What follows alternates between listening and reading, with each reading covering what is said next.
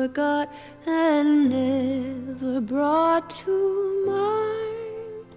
Should old acquaintance be forgot and old lang syne?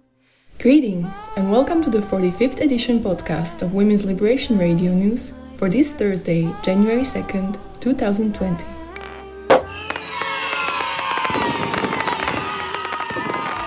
Happy New Year to all of our WLRN listeners. I'm Dana Vitaloshova, WLRN's newest member from the Eastern European country, Slovakia. I am a writer, radical feminist, and female separatist with a background in social work. This month's edition focuses on the top stories and developments that happened in 2019 with regard to our radical feminist organizing and movements worldwide. We will hear portions of interviews Thistle did with Elizabeth from the Midwest and with stellar feminist author and thinker Lierre Keith. Both of these women highlight the amazing story of the song and dance Un Violador en tu Camino, created by women in Chile that has gone viral across the entire globe. They also both mention the Nordic model and how it has been adopted in several countries to mitigate the harms of the prostitution industry. Stay tuned to hear the different stories and events they emphasize and the different angles they take that make for a lively and wonderful show, reflecting back on the year 2019 and looking ahead to 2020. Finally, Sekhmet Shia will close out the show and the year with her reflections that, as always, are insightful and on point. The team at WLRN produces a monthly radio broadcast to break the sound barrier women are blocked by under the status quo rule of men. This blocking of women's discourse we see in all sectors of society, be they conservative, liberal, mainstream, progressive, or radical. The thread that runs through all of American politics, except for separatist feminism, is male dominance and entitlement in all spheres. To start off today's edition, here's WLRN's Women's News from around the globe for this Thursday, January 2nd, 2020, as delivered by yours truly. On December 18th, a British judge ruled that when tax expert and longtime feminist activist Maya Forstater lost her job at the think tank Center for Global Development for stating her gender-critical views. This conduct of her former employer did not constitute discrimination. As the British philosopher Kathleen Stock wrote after the event, quote, "Today a UK judge ruled that the belief that biological sex is immutable is incompatible with fundamental human rights and not worthy of legal protection. In other words, you can be sacked for stating it." End of quote. This is an example of Maya Forstater's tweets that were cited in the judgment and deemed transphobic. Quote, "Yes, I think that male people are not women. I don't think being a woman/female is a matter of identity or womanly feelings. It is biology."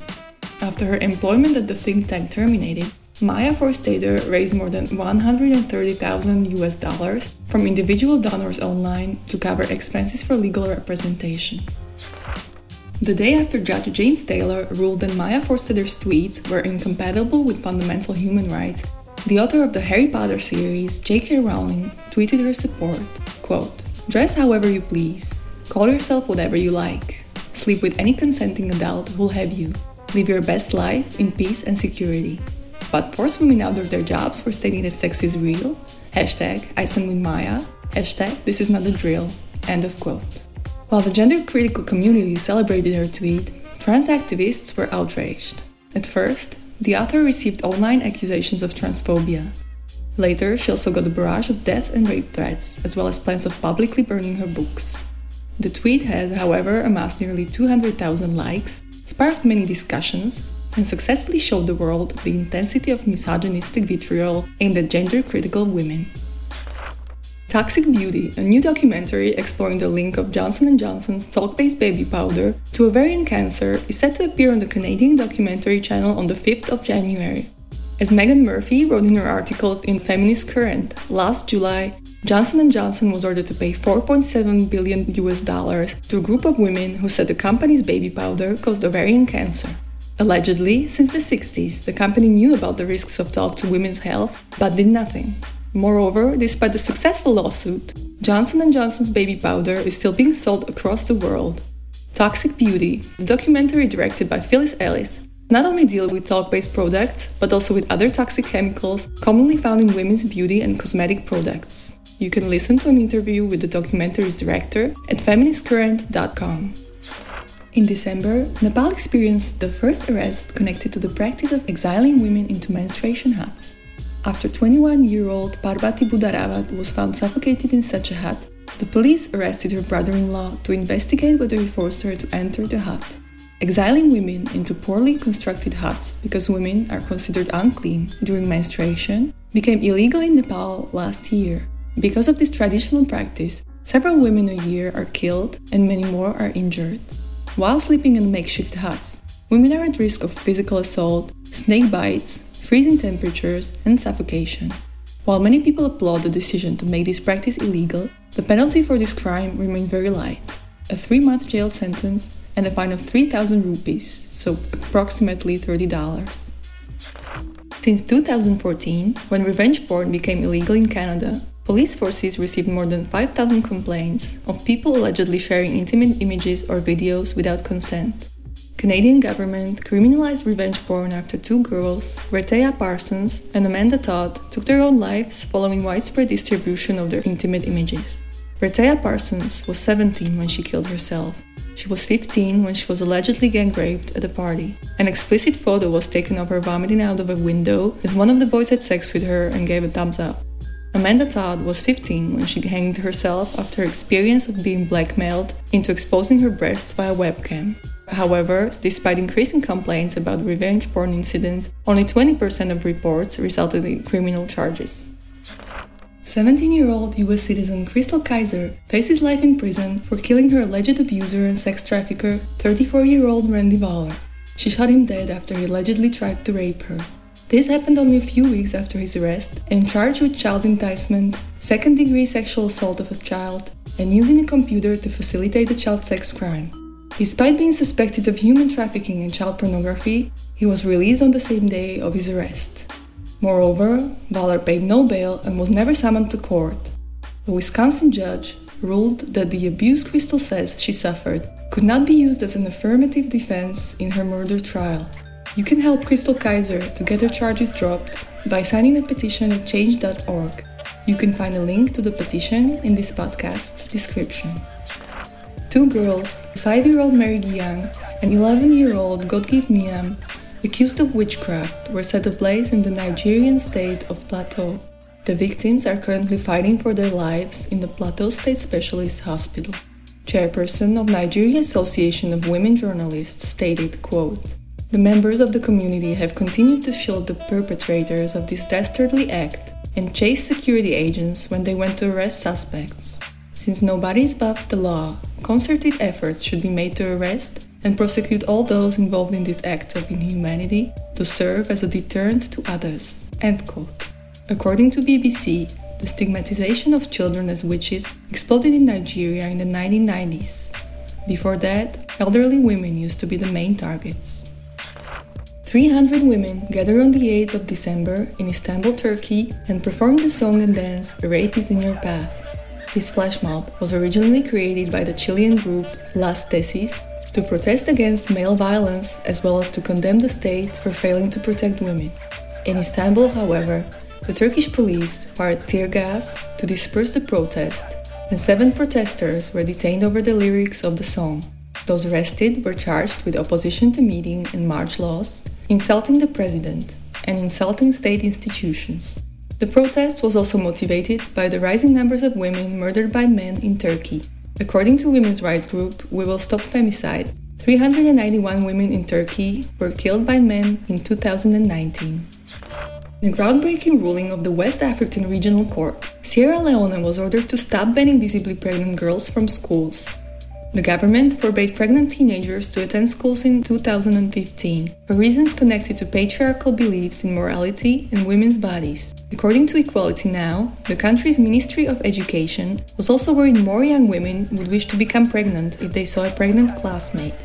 These fears seem to not take into account the fact that many of these pregnancies were the result of rape. Marta Colomer from Amnesty International, West and Central Africa, hopes that the ruling would push other African countries with similar bans to reverse them. That concludes WLRN's World News segment for Thursday, January 2nd, 2020. I'm Dana Vitalosheva. Share your news stories and tips with us by emailing wlrnewscontact@gmail.com and letting us know what's going on.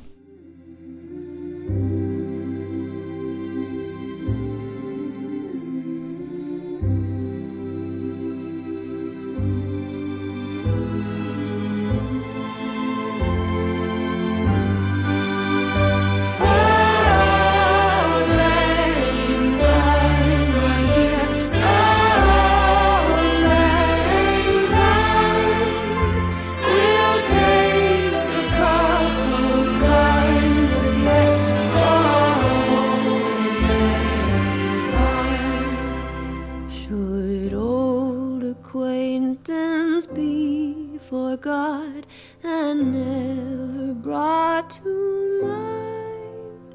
Should old acquaintance be forgot and old lang syne, and old lang syne, and old lang syne.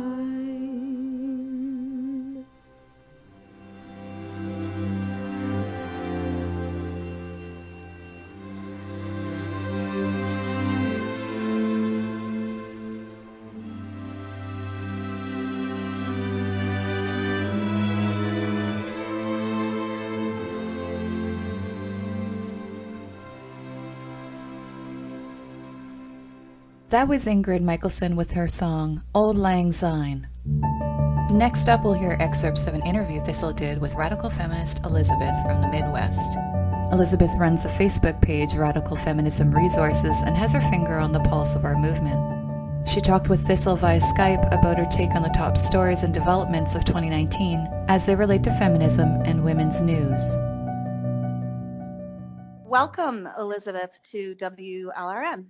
Thanks for having me, Thistle. It's good to be here. So just to let our listeners know, I know Elizabeth because she is a radical feminist organizer in the Midwest, and we worked on WimCon together, which was, how would you describe WimCon, Elizabeth? Oh, a huge success and inspiring to many feminists based on what they said to us and what inspiring to me. Oh, what was it? It was a radical feminist conference that we organized in 2018, and it was attended by about 80 women. We actually had to turn people away because the venue that we'd gotten couldn't accommodate everyone who wanted to come, or it would have been bigger. But we had lots of fantastic radical feminist speakers there. I was just going to say, we had some pretty big names there. Can you list off some of those names? And then just Sure. As an aside, too, WLRN on our YouTube channel, we have coverage. We have videos made of these speakers that you're about to list off. Yeah, so we had we had well-known people and then other women who were not as publicly well-known, but still really amazing and great speakers. So let's see, like Nina Paley was there, and Megan Murphy, Julie Bindel, Sheila Jeffries, Gail Dines, all sorts of people. What we are catching Elizabeth on the line today about is we're looking back on 2019 because we're ringing in the new year. We're ringing in 2020. And Elizabeth has her finger on the pulse. She also manages a Facebook page called Radical Feminism Resources. And I can say as a WLRN reporter that I rely on Radical Feminism Resources as a source for getting current material, current stories that are impacting women from around the world. So Elizabeth, what do you think were the top stories of 2019 for women and why? Well, 2019 was a crazy year. We've had a few crazy years. I would say that it was a time of crisis around the world. There's a rise in authoritarianism that we've seen in elections in lots of countries around the world, and an accompanying rise in the increased oppression of women and also attempted silencing of women about our oppression. coming from men's rights movements on both the right and the left. But there's also a feminist uprising happening around the world. And so that's really exciting. So there's kind of this dialectic of oppression and women rising up to fight back. And one of the big things that happened toward the end of the year was these fantastic feminist protests across the world that started in Chile, where groups of feminist women invented this song and dance called A Rapist in Your Path, Un Violador en Tu Camino. And they started performing it in public.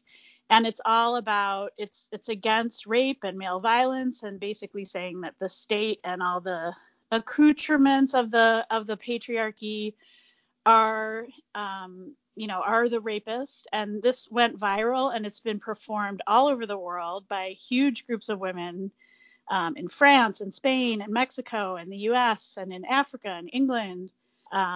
It's really become an anthem for feminists around the world. So that's one thing. And I know WLRN recently covered the rise of feminism, a feminist movement in Mexico, right? Yeah, we did. So that's been exciting. Remind me, like, what that story was about in particular in Mexico? Well, I think in interviewing a young feminist, Magali Ramirez, of a Marxist feminist organization, revolutionary organization called Rosas Rojas, or Red Roses, what I took from that is that these women are ready to go out on the streets and wreak some havoc to end male violence, and to really, they really have each other's backs. They're unafraid, and they've had enough.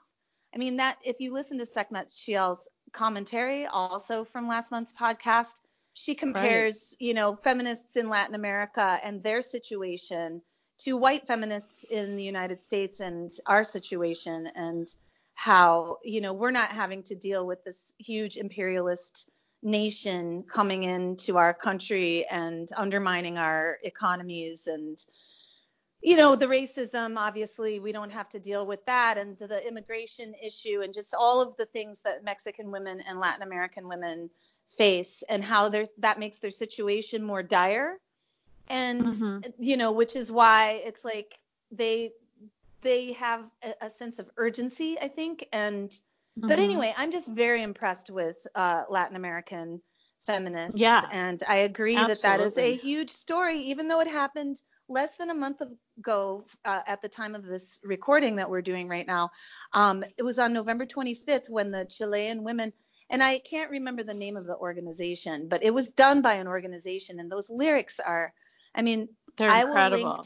I'm going to link to the lyrics in this podcast, because I totally agree with you that that's one of the top stories. It's like the kickoff of another Me Too movement. It is. It is. And it's really uniting women all around the world. Yeah. I feel so much solidarity with these women all over the world. And another group I feel really huge solidarity with is in South Korea. There's this group of radical feminist, quite young women doing this anti-marriage movement. It's called something like the 4 Bs, which means the 4 no's, like, if I can remember what they are, like no dating, no sex, no children, and no marriage. And it's sort of related to the misogynistic beauty movement in South Korea, where South Korean women have been so heavily sort of propagandized to leave their jobs when they get married, and to kowtow to men, and to wear makeup. And a lot of them are really just completely rebelling against all of that and rejecting all of it completely, to the extent where they're like, we're not getting married, we're not having relationships with men. And it's really something to see. I've been following that story too, and so far I have not found a spin-off story from that one about them becoming lesbians en masse. It's been more of like a rejection of heterosexual relationships, and seeing a political connection to women, being oppressed in that way, and that there's a freedom in saying no to that and banding together. Right. But have you found an article about a group that's, becoming out as lesbians? I don't think I have, and it's interesting that you ask that because I've been wondering that too, whether that will be the next step for some of them. But as you say, I don't think it's necessarily a connection or a next step. I think it could be or it could not be. Either one is equally valid. That they could decide that it makes sense to have romantic relationships with women because they center women in their lives, or it could just be that they're rejecting all the accoutrements of patriarchy. And not necessarily right. having And relationships maybe with women. it boils down to the individual, and that, with the rise of lesbianism in the second wave, some individuals were really into that and it became a thing, and others were, I've heard Julie Bindel talk about this actually. It's like you can be who you need to be as a woman. Your sex life is your private life, and you don't have to have sex with anybody, and you can still be a lesbian, and I really appreciate that. But now we're getting into a topic that I don't know how all of our listeners feel, of course, but I definitely think that lesbianism is a political act. It can be in patriarchy, and I was just wondering, if there was that lesbian feminist consciousness coming out of South Korea, as well as this, just rejection of patriarchal marriage and patriarchal heterosexuality.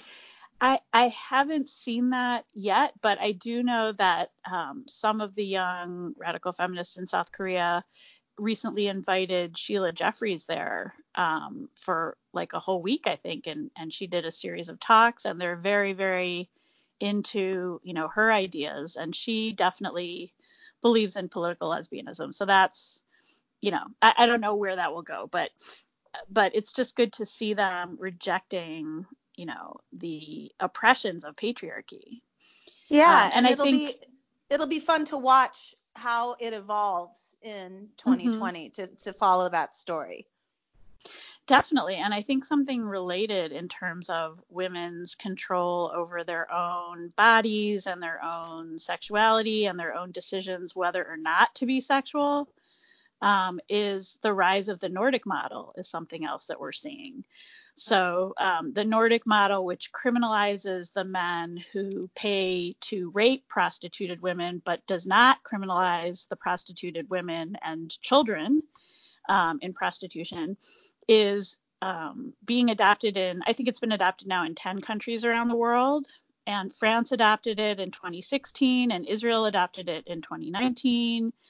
And Germany now is working on it, which is pretty incredible because Germany is one of the most horrifically abusive countries in the world for prostituted people.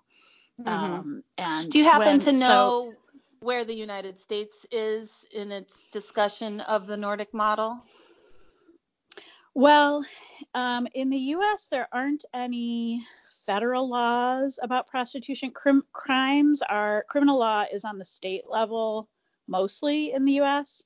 And so it's a state by state thing. I don't think there are any, there's people arguing about it, and there aren't any states that have recently fully decriminalized prostitution, but there's places that are trying to push that through. And I think in Washington, D.C. recently, there was, it must have been, a municipal ordinance. I don't remember exactly what the law was, but they were trying to push through full decriminalization of prostitution in D.C., which would have meant that not the Nordic model, but decriminalizing the men who pay to be able to rape prostitutes legally.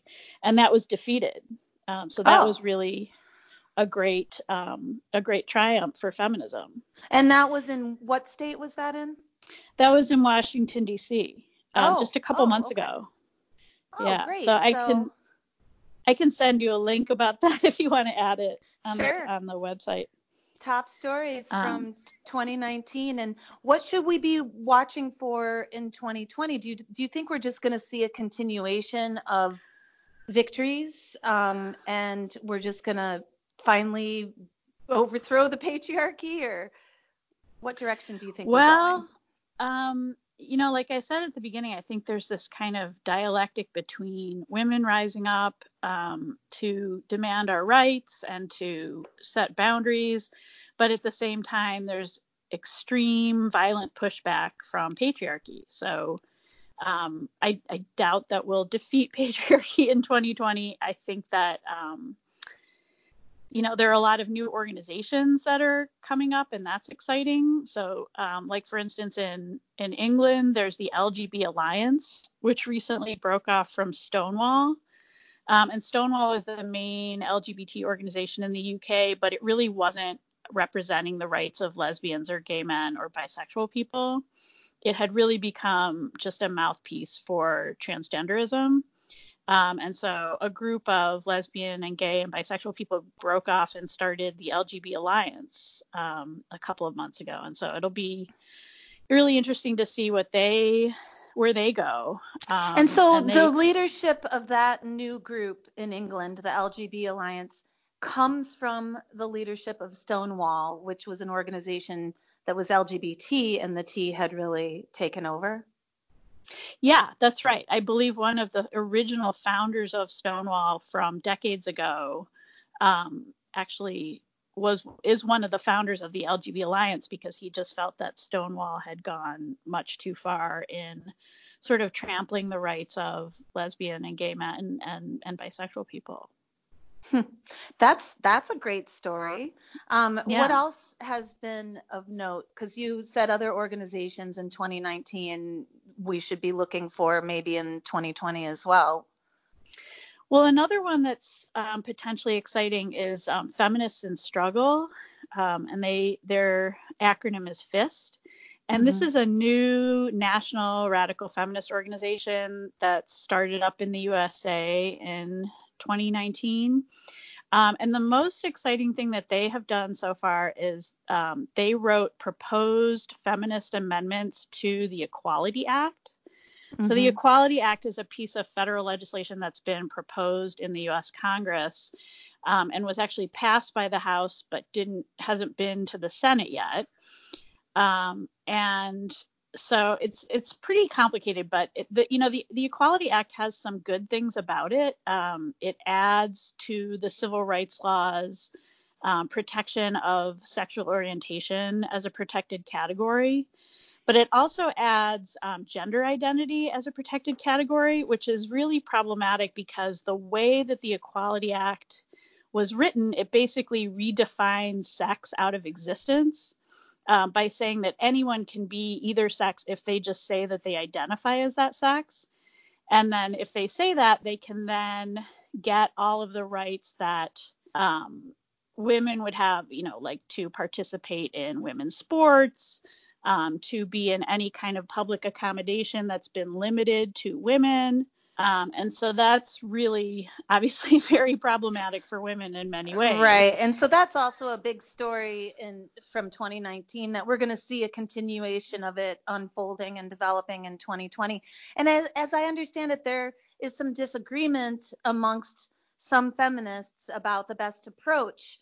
And of course, I understand the entire political system to be patriarchal and misogynistic. And so I feel like, how do you fight the Equality Act when the entire system is in favor of men's rights underlying the system? And so, in other words, you can't argue in favor of the Equality Act because it's flawed, and you can't argue against it either because it has good things in it. So I feel like we're caught between a rock and a hard place in terms of strategy and in how to deal with this Equality Act. And I was wondering if you could talk a little bit about feminist strategies that might happen in 2020 around actually getting Congress or whoever, the politicians that need to see these feminist amendments, how and to change the Equality Act, to keep the good parts and to take out the bad parts. How do we make that happen?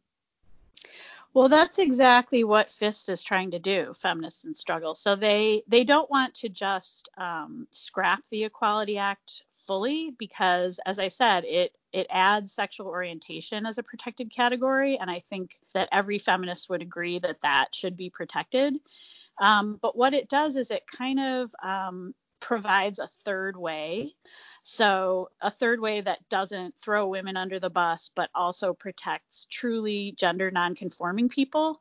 So what it does is instead of adding gender identity as a protected category, it adds gender nonconformity as a protected category, because lots of people are gender nonconforming. Lots of, women, lots of men, lots of people who identify as trans are gender nonconforming, and certainly nobody should be discriminated against or fired or kept out of housing or discriminated against in any other way for being gender nonconforming. So the amendments, the proposed feminist amendments to the Equality Act are written to protect people who are gender nonconforming against and that's discrimination. Great, but how do we get the people in power in Washington, D.C., who wrote the Equality Act to add these amendments? Mm-hmm. Well, that's the $64,000 question. I mean, it's extremely difficult to get the attention of members of Congress. So I think that there really has to be a huge grassroots movement by individuals in the U.S. To contact their senators and ask for a meeting with their staff and go in with materials. FIST actually has a lot of good materials on their website explaining the amendments. So people should go and meet with their senators or their senator staff and explain exactly what the problems with the existing Equality Act are and why these feminist amendments would protect everyone. And your senators and your representatives are required to meet with you. I mean, I've met with my representative. And so, it can take a little bit of scheduling, to get a meeting with them. But this is what people should be doing is sitting down with their senators. They are our elected officials. They work for us. We don't have to acquiesce to them and, Exactly. ask them for things. We need to meet with them and say that we, the people, in our case, we, the women, demand that you take into consideration there was a lot of hard work put into writing those feminist amendments to the Equality Act. As I understand it, many of the women who worked on that are actual lawyers.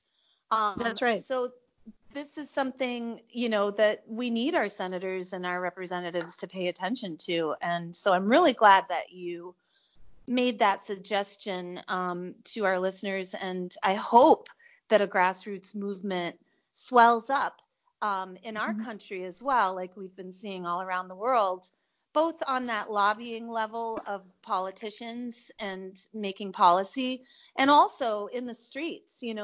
That's what's so exciting about that song and dance that you, Un Violador en Tu Camino, song and dance that came out of Chile this year.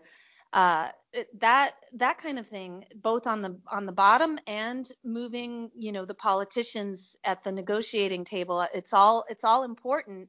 We all need to work in conjunction with one another, diversity of tactics, to actually Absolutely. achieve our goals. And so, is there anything else you'd like to add for our listeners to contemplate as we move into 2020? Well, yeah, just to sort of follow up on what I was saying about the grassroots level and also to bring in a new idea, I really encourage feminists to find other feminists in their area and to start organizing and doing things like this, like get a group together and prepare like educational materials about the Equality Act, for example, or about abortion rights or other feminist issues, and demand to meet with your state and federal representatives and senators. I've had good luck when I've met with mine. They do listen, and in some cases they change how they vote or they propose legislation based on what constituents come in and say. So I really encourage feminists to do that, to reach out and do that. And then in sort of in connection with that, or similarly, another thing I encourage U.S. women to do is that we really need to start having big feminist conferences. There were 2 enormous feminist conferences in England this fall, the Philia Conference and the Feminist Legal Theory Conference. And they were huge. I mean, Philia had like 800 attendees who were all radical feminists. And so there's no reason that we shouldn't be doing that in the US as well. We really need to be meeting up with each other to strategize and to share ideas and to support each other. And so I think that's something really important for 2020. Right on, Elizabeth. And having attended WimCon with you, I must say that I agree wholeheartedly, and it felt so good, and we just don't do it enough to be in the same room, talking face to face and evolving and developing our theory and our ideas together. And yeah, it's so important for us to have conferences. I hope that we have lots of them in 2020. And I just want to thank you for coming on WLRN and sharing your thoughts today. Oh, it's really a pleasure. Thank you.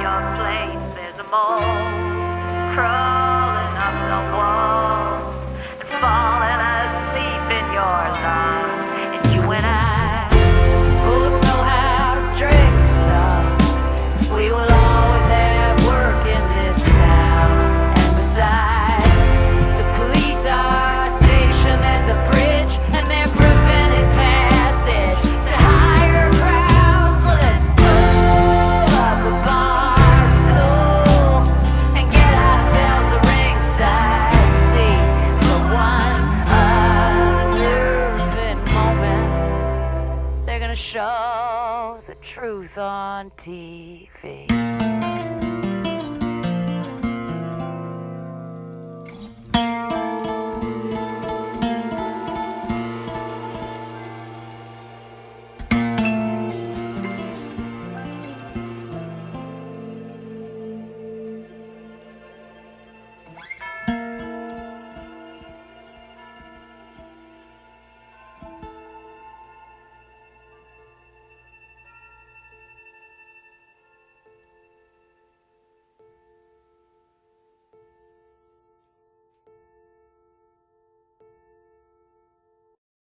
That was Red Letter Year from Ani DiFranco.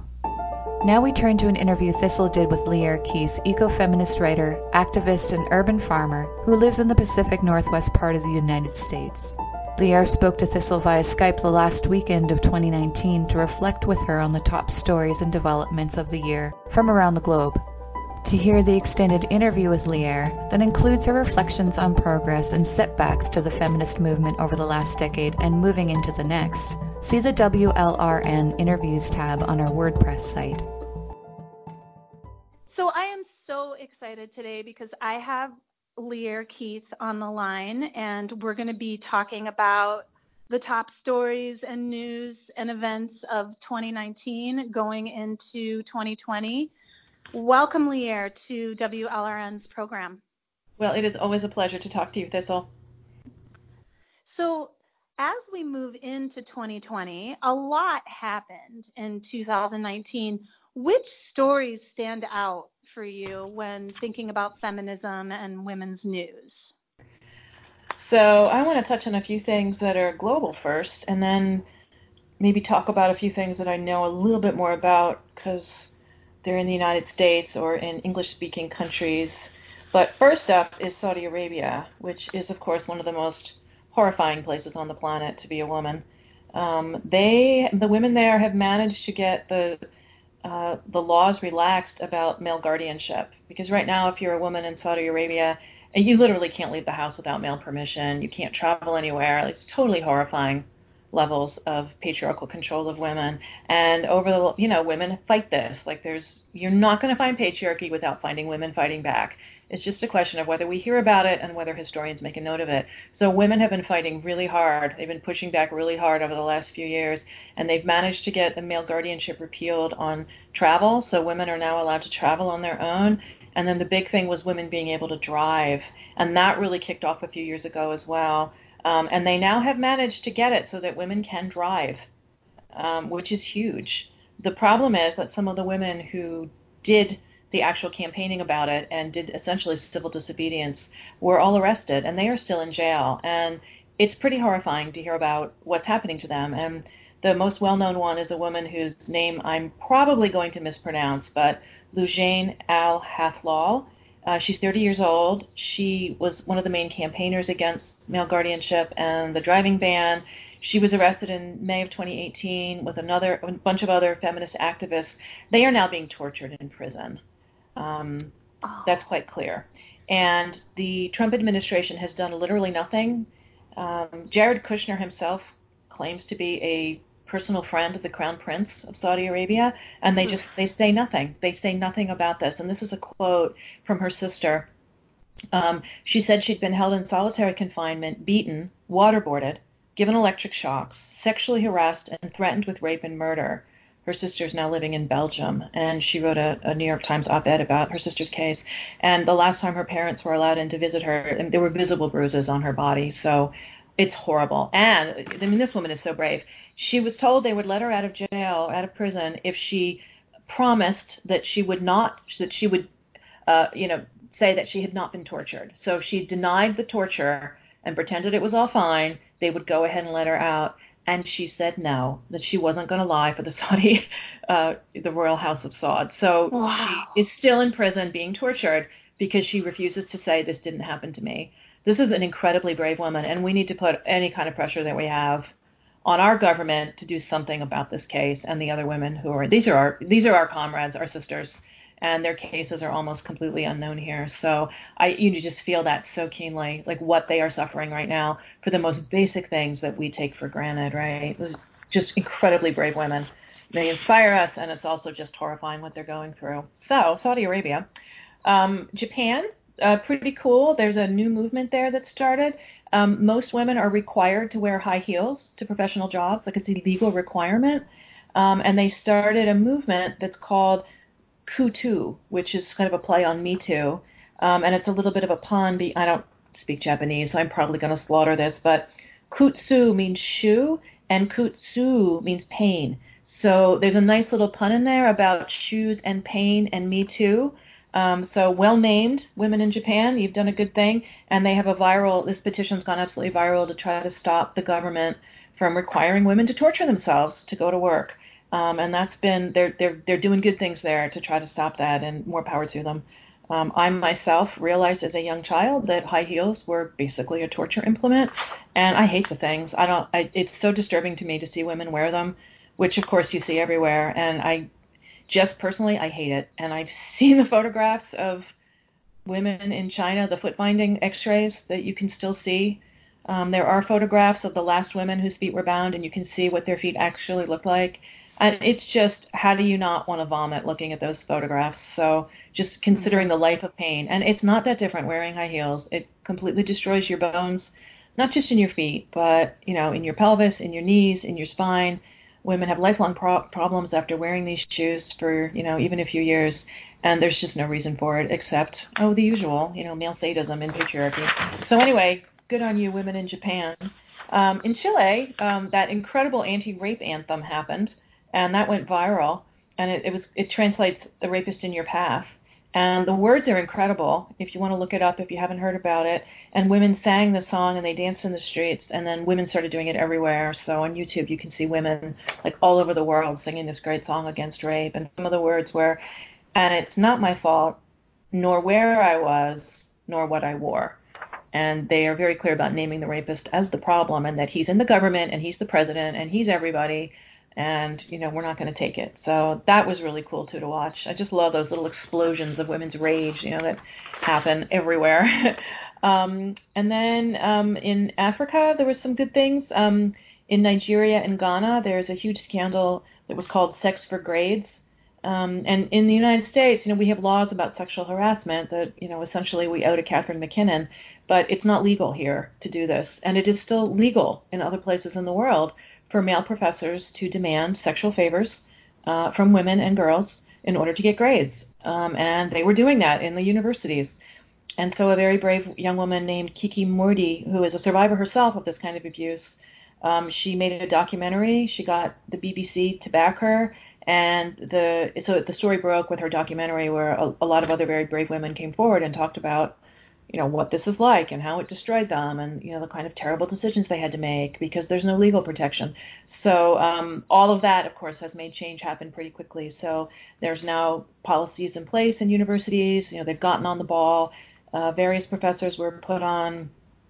I don't know if any of them were fired, but they were certainly put on leave for a while. So hopefully we start to see better things for women in Nigeria and Ghana both. South Africa, another one of these like explosions, and they're calling their movement Am I Next? Because the femicide there is so bad that even the president of South Africa was forced to admit that it is, quote, like a war. It's every 3 hours a woman is murdered in South Africa. It's one of the hardest places to be a woman. So it was an incredibly hideous case, a 19-year-old woman whose name is, I'm not going to get this right, but Uyinene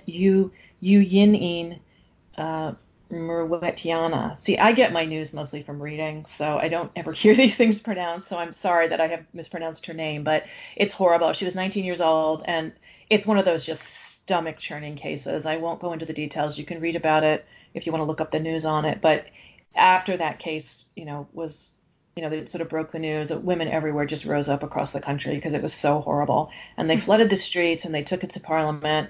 And they're trying really hard to get something to change because it just keeps getting worse in South Africa. And, more power to them. I wish them all the best in trying to make something shift.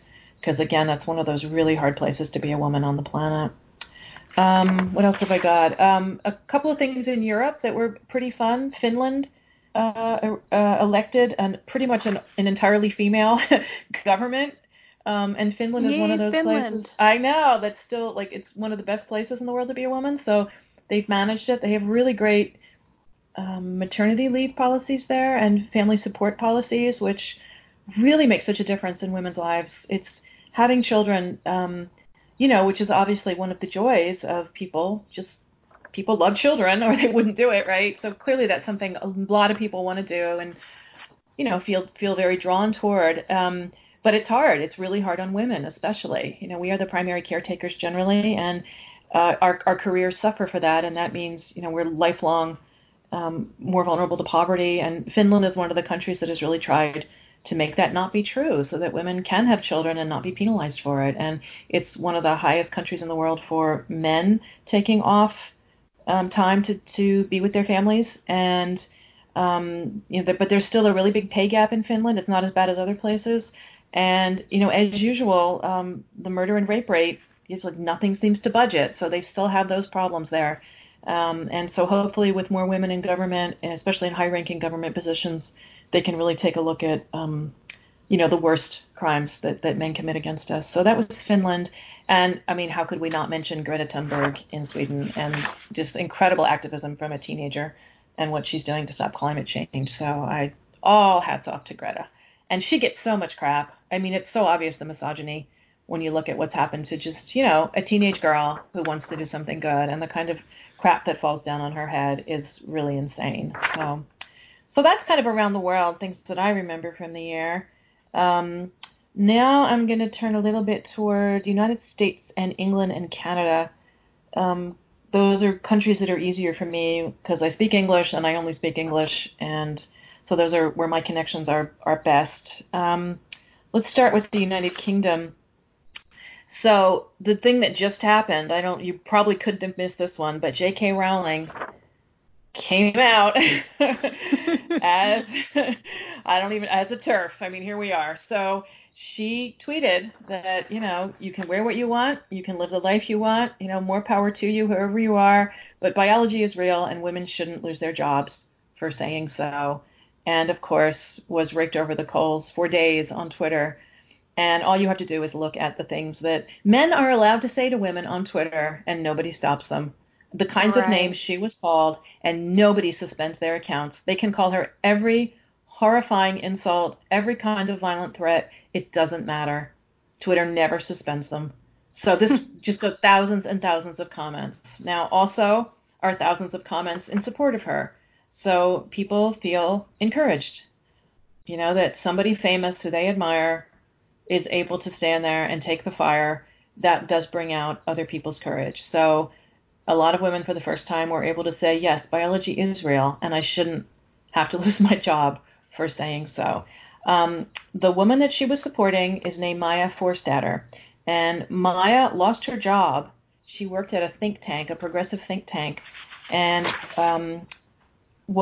she had some publicly, she stated some public things on Twitter and I think on her Facebook page about, this whole concept of, quote, gender identity and what she thought about it, and that, women and girls were being hurt by this.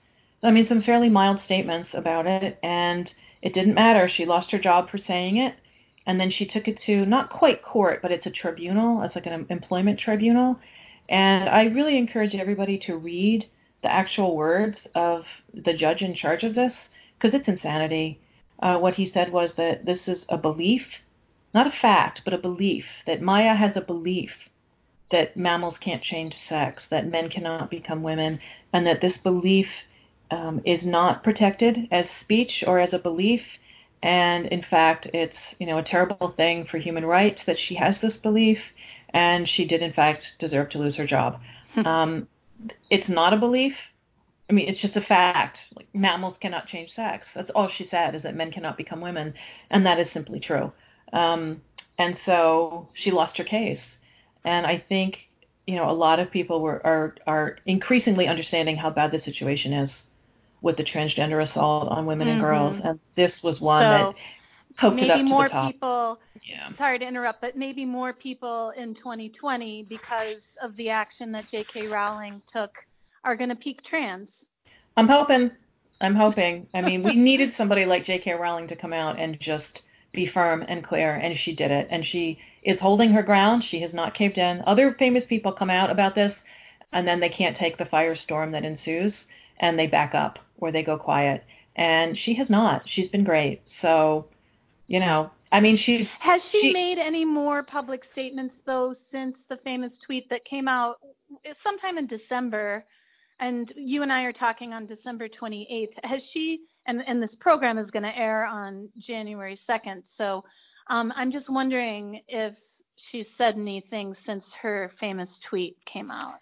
That's a really good question. And I meant to try to do a little research yesterday, and got caught up in something, just a sort of emergency where I was trying to help a teenage girl, and like, one of those stories that needs attention. So I was not able to do enough research for our interview today, and I'm sorry about that. I don't know whether anything in the last 48 hours has happened with J.K. Rowling, and I intend to look it up today because I really want to know where things stand. I think if she had caved, we certainly would have heard about it. So I think that she is still at this point holding firm. I imagine she's just not replying to any of them, but it all stands there. And if any of your friends, I'm sure everybody listening to this is more or less aligned with radical feminism, but if any of you've got friends or family who don't understand this, have them take a look at the Twitter thread underneath her original tweet, because it is just vile comment after vile comment for simply stating the biological reality. That human beings cannot change sex. And between now and when we air this program, I'll also do a little research and see, and we'll certainly link to any breaking news around that story.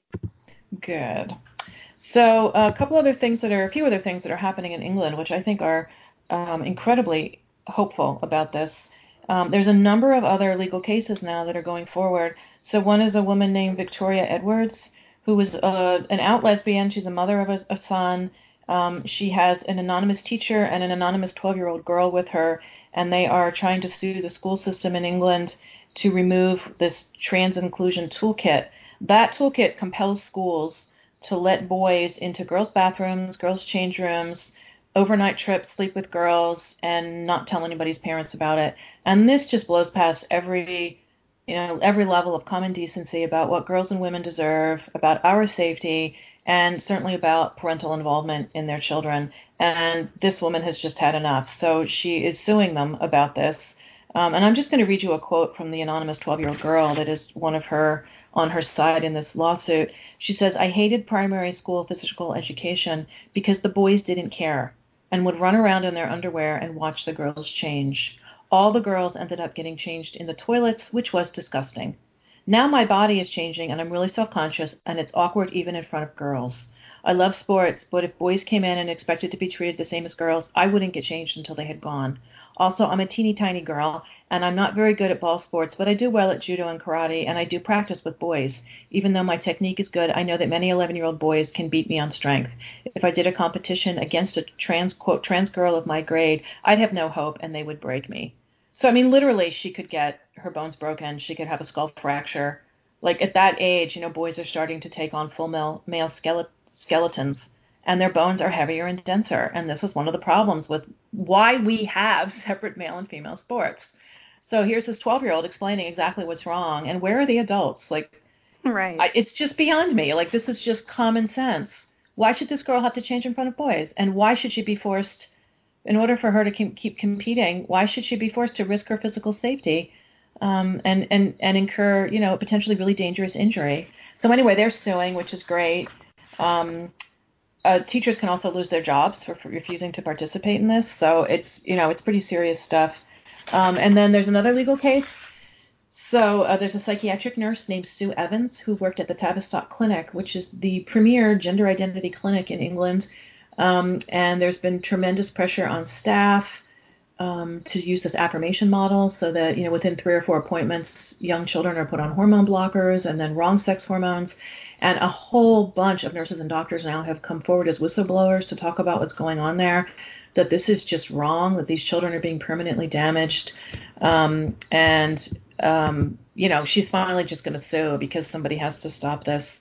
And I have a really great quote here from I think an endocrinologist who says there's so many unanswered questions about the reversibility, the serious adverse health effects, long-term effects on mental health, neurological effects on cognitive functioning, effect on bone density, circulatory system, sexual functioning in adulthood. We cannot stand by and watch young people be part of an experimental medical treatment.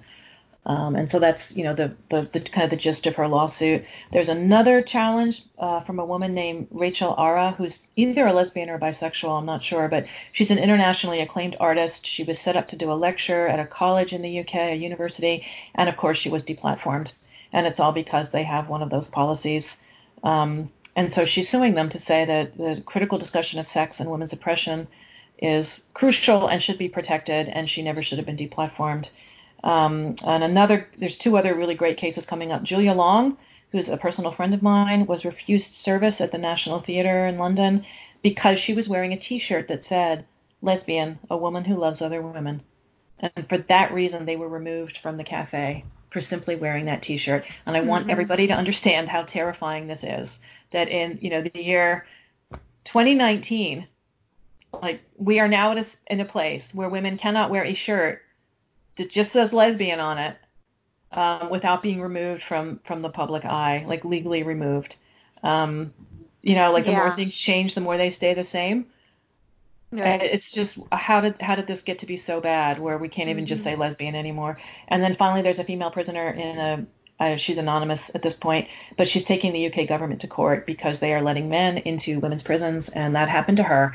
And it's unsafe and it's terrifying. And we know, well, I don't know if all your listeners heard about, there was a case of a man named Karen White, who was a sexual predator, who was, on his own say-so, put into a women's prison because he said he was a woman, and then he went ahead and sexually assaulted women, and then he was removed. So there's now more victims chalked up to Karen White. So this is what they're doing. And gosh, who could have predicted that men would sexually assault women in a prison? Like, whoever could have predicted that they were going to do that? So that's all what's happening in England. So a lot of good fight back, I got to say, a lot of good fight back. Canada, your friend and mine, Megan Murphy, has continued to be our Joan of Arc, and she had some incredibly difficult experiences this year. She spoke in Vancouver at the Public Library and at Toronto at the Public Library, and there was just massive meltdowns amongst the social justice warriors. In both cases, there were fairly horrifying amounts of protesters outside screaming at people, screaming horrible things at people. The police were at least able to keep everybody physically safe, but I mean, that's facing down the howling mob. And she gave incredible talks. They're online. You can see them. Nobody here is saying anything hateful except that women have rights and mammals cannot change sex. So that's about the side. And she's very clear and she's very wonderful, and everybody should. And just to interrupt for a second, that's also a story to follow into 2020, because Megan Murphy is going to be speaking at an event on February 1st at a public library. That's right. In Seattle, along with Saba Malik and Kara Dansky. Yes. So that's called Fighting the New Misogyny, which is definitely something to look for in 2020. So I hope our listeners follow that story. And I am the moderator of that panel, so I'm extremely excited. Yes. It's going to be a great time. They're already, of course, gearing up to protest us, and they've already got 1,300 people saying they're going to come and, scream at us outside the building. I know. I mean, it's going to be a circus. But the thing is, at this point, the media blackout is so severe that it's kind of win-win. They're going to come and behave badly. There's no way around it. It's what they do. So the whole world gets to see a group of horrifying men scream disgusting things at a group of very peaceful, reasonable women who are saying what everybody knows is true. Mammals cannot change sex. Men are men, women are women. And women, deserve rights. It's really just... Who would have thunk 10 years ago that this would be where we're at, I know. It's completely insane. So the other thing that happened in Canada this year was the lovely case of Jonathan Yaniv. So this is a man who lives in Vancouver. He claims to be a woman, and he is clearly a litigious pest. He has a long history of taking people to court for rather ridiculous things. And he went after, as far as we know, at least 12 different women who offered, I don't know what to call it, a Brazilian bikini wax, services. Yeah, I believe that's the term. Intimate waxing, but on women. I mean, just to be really blunt, women's tissues are very different than male tissue. The skin on a vulva, around your vagina, is very different skin than the skin on a man's scrotum. And apparently it takes very different training to be able to do it, quote, safely on a man versus a woman.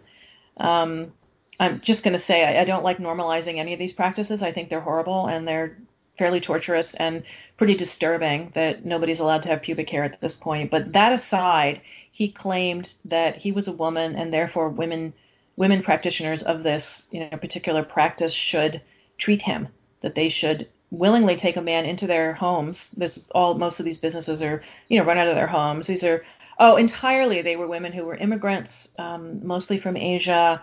So they don't have a lot of other choices. They've got small children. They've managed to find a small business that can help support them working out of their homes when their kids are at school. Good on them for at least trying, to make a stable life for themselves in a new country. I get how hard that is. There's a language barrier.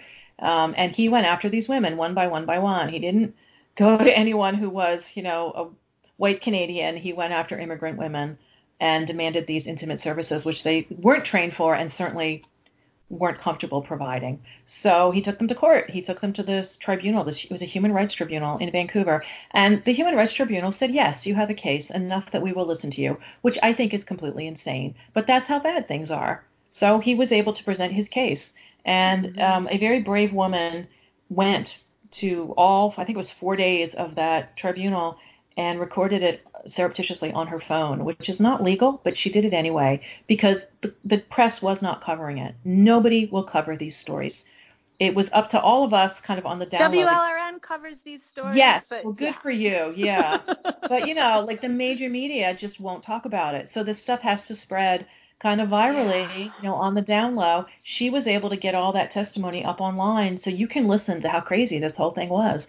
They're talking about her penis and her scrotum. These are not words that go together. As I've heard Amy Goodman on Democracy Now! I've heard her refer to a man and her penis in her reporting. I know. I've stopped listening. I gave up on her a long time ago. I couldn't bear the gaslighting.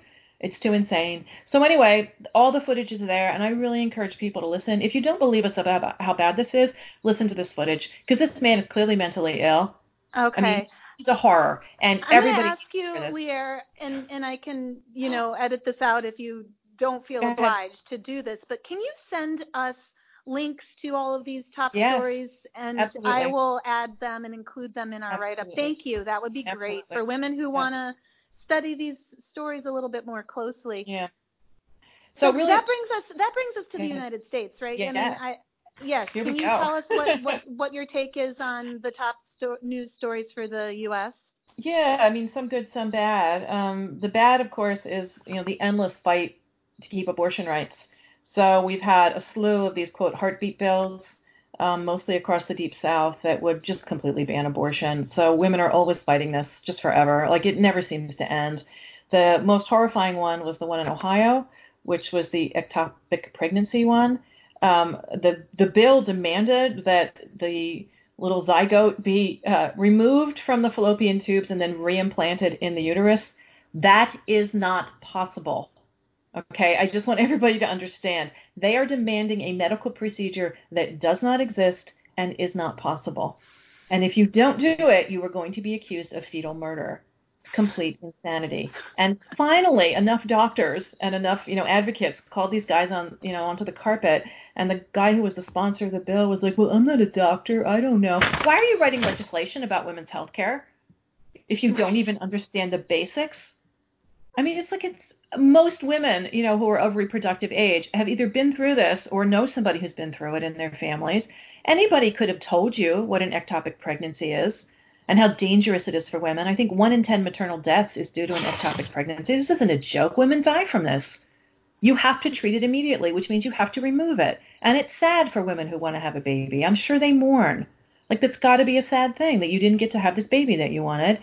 And on top of it all, you're now going to be called a murderer for something that's completely not your fault. And that there's no cure for this. The only thing you can do is remove it and hope for the best. Women can get thrown into medical menopause from this because your whole reproductive system can shut down. That can be the end of your reproductive life. And that's really serious in a woman's life if she wants to be a mother. This isn't a joke. It just makes me so angry how little care they have for women, how little knowledge. If they cared the tiniest bit about women, they would understand. They would have accumulated enough basic facts that they could at least make some kind of decision. And they don't care enough to even, no, we're just incubators, we're just vessels. Well, what's the difference? It's like replanting a house plant or a petunia or something. It's not. That's not how mammalian biology works. Right. Always the materialists. Yeah, right. Keith, always how dare I just insist on biological facts, right? Yes, always rooted in biological facts. So that just put it. We had all our hair was just on fire when that kind of unfolded in Ohio. So at least that's over. They've kind of withdrawn that because they've realized it's not possible. Well, we don't have that much more time. Could you wrap it up? What are some other stories from the U.S. that you've taken note of? Sure. Well, there was women's soccer.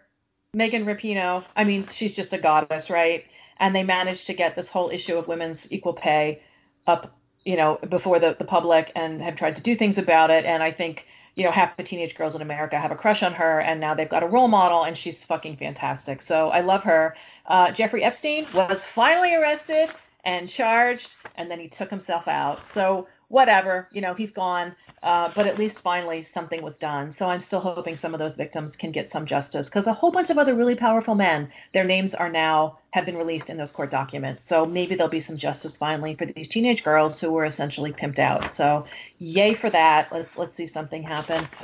The other stuff I would talk about in the United States is we've got the case now before the Supreme Court. That's the case that's going to be about the transgender versus feminism debate. It's not the case we would have chosen, but it's there now. We have the Wolf has filed a brief. That's my group. That's the Radical Feminist Group. Anybody can read our brief. It's online.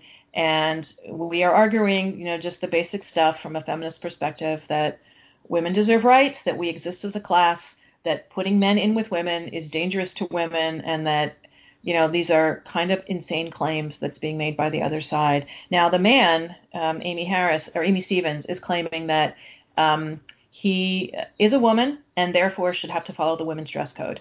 It is not there's been a lot of very, I think, purposefully misrepresentational information been put out by groups like the ACLU. They're not telling the truth about this.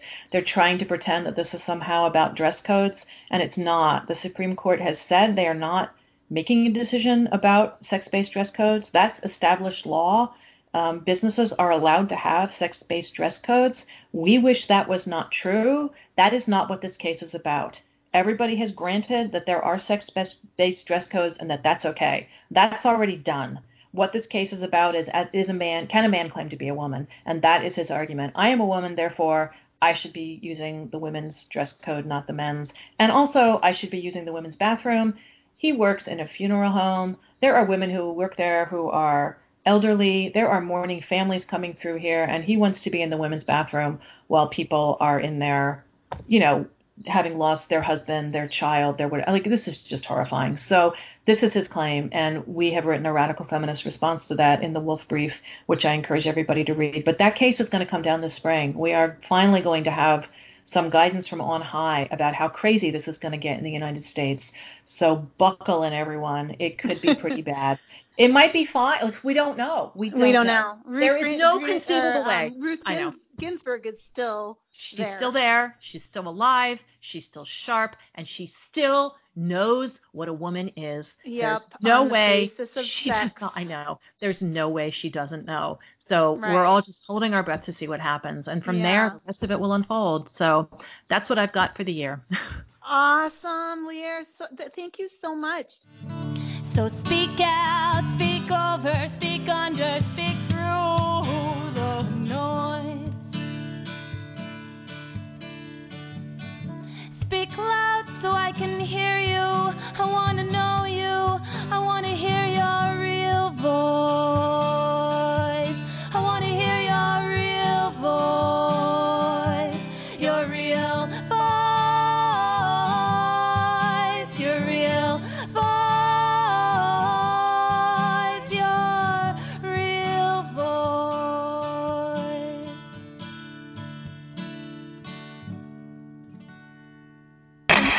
This is WLRN. WLRN. Women's Liberation Radio Women's News. Liberation Radio Women's News. Liberation Radio Women's News. Liberation Radio News.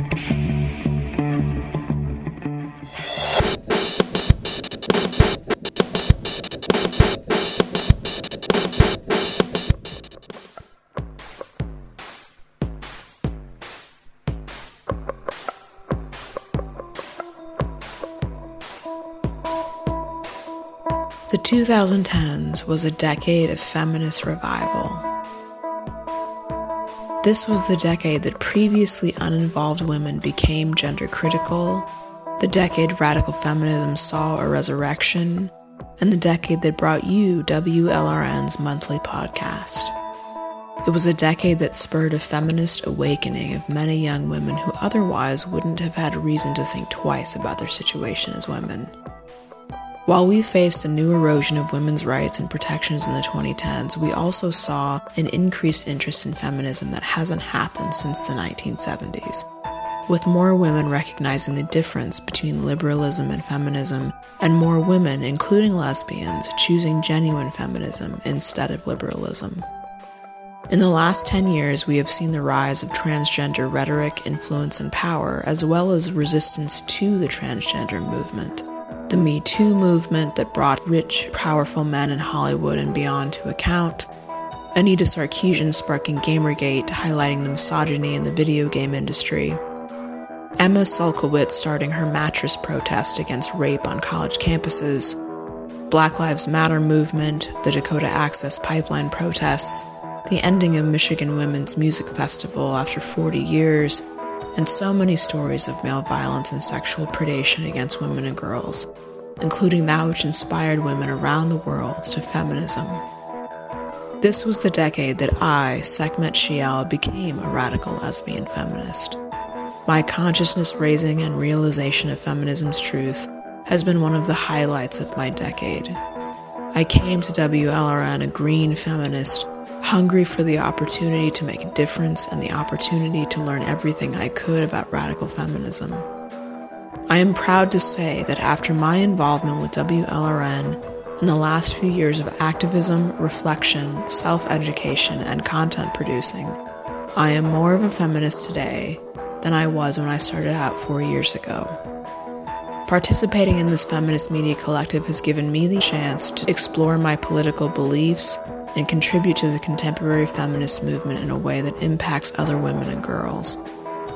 I thank you for listening to my commentaries and for supporting WLRN's podcasts and other feminist content since we started. WLRN has been bringing you feminist content every month for almost 4 years now, and we could not be more proud or more honored to participate in the feminist struggle with our faithful feminist listeners. In the next decade, we hope to stay the course and bring you more radical feminist discourse, thought, and insight. We thank you for listening to, engaging with, and supporting our work, and we encourage you to create your own feminist content. Keep the feminist dialogue alive and spread the feminist message to as many women and girls as you can. Happy New Year, feminist listeners. We hope the 2020s are a decade of personal and feminist growth for you and for the women of WLRN.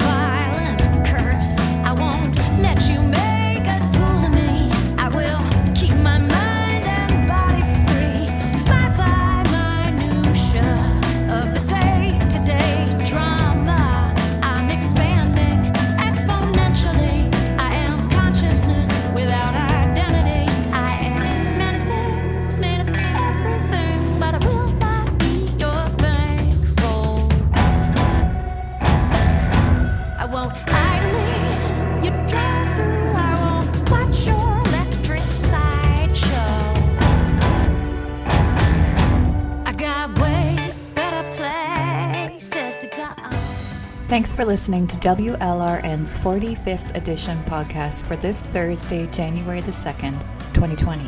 All of us here at WLRN hope you had a happy and safe holiday season. Thanks to our guests Elizabeth from Radical Feminism Resources and Leah Keith for speaking with us about their reflections on the top stories and events of 2019 as we move into the new year ahead of us. I'm April No. Until next time, stay strong in the struggle. And I am Thistle Pedersen. I want to give a big shout out and thanks to all of our listener sponsors out there. We feel tremendously supported, and because of your support, we are able to send a reporter to cover the Battle of Seattle next month at the Fighting the New Misogyny Talk at the Seattle Public Library with Kara Dansky, Saba Malik, and Megan Murphy, with Q&A moderated by Lierre Keith, our guest from today's program. That reporter being sent by WLRN is actually going to be me. I am really excited to serve our community in this way and to cover Seattle from a variety of different angles, so stay tuned. I will live stream video of the Seattle Public Library Talk and events surrounding it on the WLRN Facebook page on the day it is happening, February 1st. Special shout out and thanks to Siobhan from Scotland, a longtime listener who made a contribution last month. Thank you, Siobhan. If you'd like to become a listener sponsor with the option of receiving a handwritten thank you card in the mail, in addition to WLRN posters, magnets, and buttons, go to our WordPress site and click on the donate button. Thank you for tuning in to WLRN. Thanks for tuning in. I'm Sekhmet She-Owl. Next month, we will focus our program on the Say Her Name movement and state and male violence against Black American women. Our handcrafted podcasts always come out the first Thursday of the month, so look for it on Thursday, February 6th. If you'd like to receive our newsletter that notifies you when each podcast and full-length interview are released, please sign up on the WLRN WordPress site. Thanks for listening. And I am Dana Vitalosova. I look forward to getting to know the WLRN team and to helping with the podcast every month. You can find us on Twitter, Facebook, Tumblr, and SoundCloud, in addition to our WordPress site. Thanks for listening. And this is Jenna DeQuardo, wishing you a warm and happy new year. Our monthly podcasts are always crafted with tender, loving care and in solidarity with women worldwide. Thanks for your support. We would love to hear from you, so please comment, like, and share widely. But how will we find our way out of this? What is the antidote for the patriarchal kiss?